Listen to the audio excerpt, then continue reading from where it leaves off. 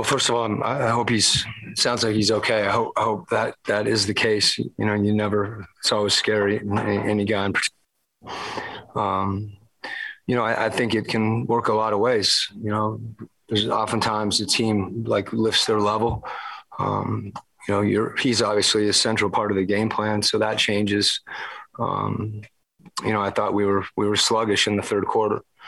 Some of that was them, some of that was us, but you know, I thought we really responded and defended in the fourth, which I didn't think we started the game with that same mindset. We were scoring the ball, you know, really efficiently, and there was a long period where we were just trading with them, and then obviously, you know, Jokic started making shots. We almost had his triple-double at halftime.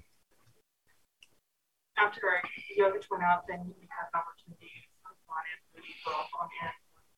You had a couple of other guys that had flips with Aaron in the first half too. What did you like or not like out of the things you were able to find? Yeah, I mean, he's obviously when Jokic is in the game, you know, that generally requires, you know, size with Rudy and Hassan, unless we want to cross match and do some things like that we've done and they've seen. But you know, Aaron really hurt us in the first half. He's going to make some tough shots with his size. He can shoot over, but we let him drive by us. We weren't alert on the weak side. We didn't contest his shots. You know, I just thought it was too easy, you know, and obviously with one of those bigger guys on him, it's harder for him to use his strength and overpower him. So that changes the game a little bit. And then you're defending, you know, Will Barton more off the dribble. And it's kind of how, you know, the game just evolves and adjusts. What changed for you guys defensively from that third quarter to the fourth quarter? Was there anything schematic or was it just you guys raise your level? No, I think there was, you know, we did a good job on the boards, first of all. You know, I think that was a big part of the game. And I just thought we did a better job contesting shots. We were just more locked in. And like I said, sometimes with, you know, you're having success on the offensive end, you know, that's your focus. And our focus needs to be on our defense, and the offense will take care of itself. And, you know, I saw the ball sticking. We passed up shots. You know, I know we didn't shoot well, but, you know, when we don't take our shots and don't move the ball, things get stagnant, you know, and I think that affects us, you know, I think that affects us on the other end as well. If we think about our defense, odds are the ball is going to move and we're going to be more efficient on offense. If we think about our offense, the odds are we're not going to be as good defensively. It's just for a team that's got as many weapons as we do, it's counterintuitive, but that's where our focus needs to be on the defensive end. Frankly, I thought the first, you know, minutes of the game, we really were locked in. You know, we did a good job. You know, there was some aggressiveness. We just didn't, you know, we just didn't sustain it.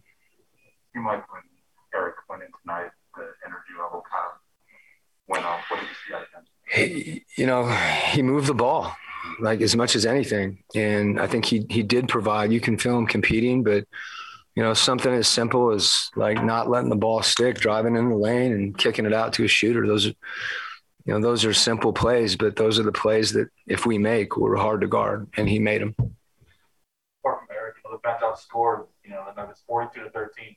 How about Joe and Jordan both hitting milestones, you know, tonight? Just what kind of luxury did they have those two off of that?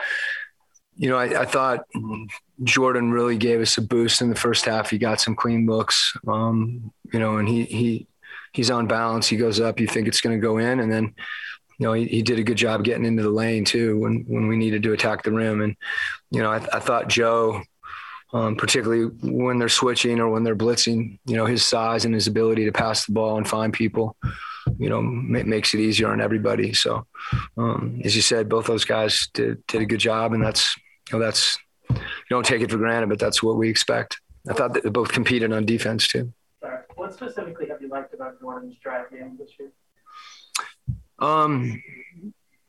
You know, I think he's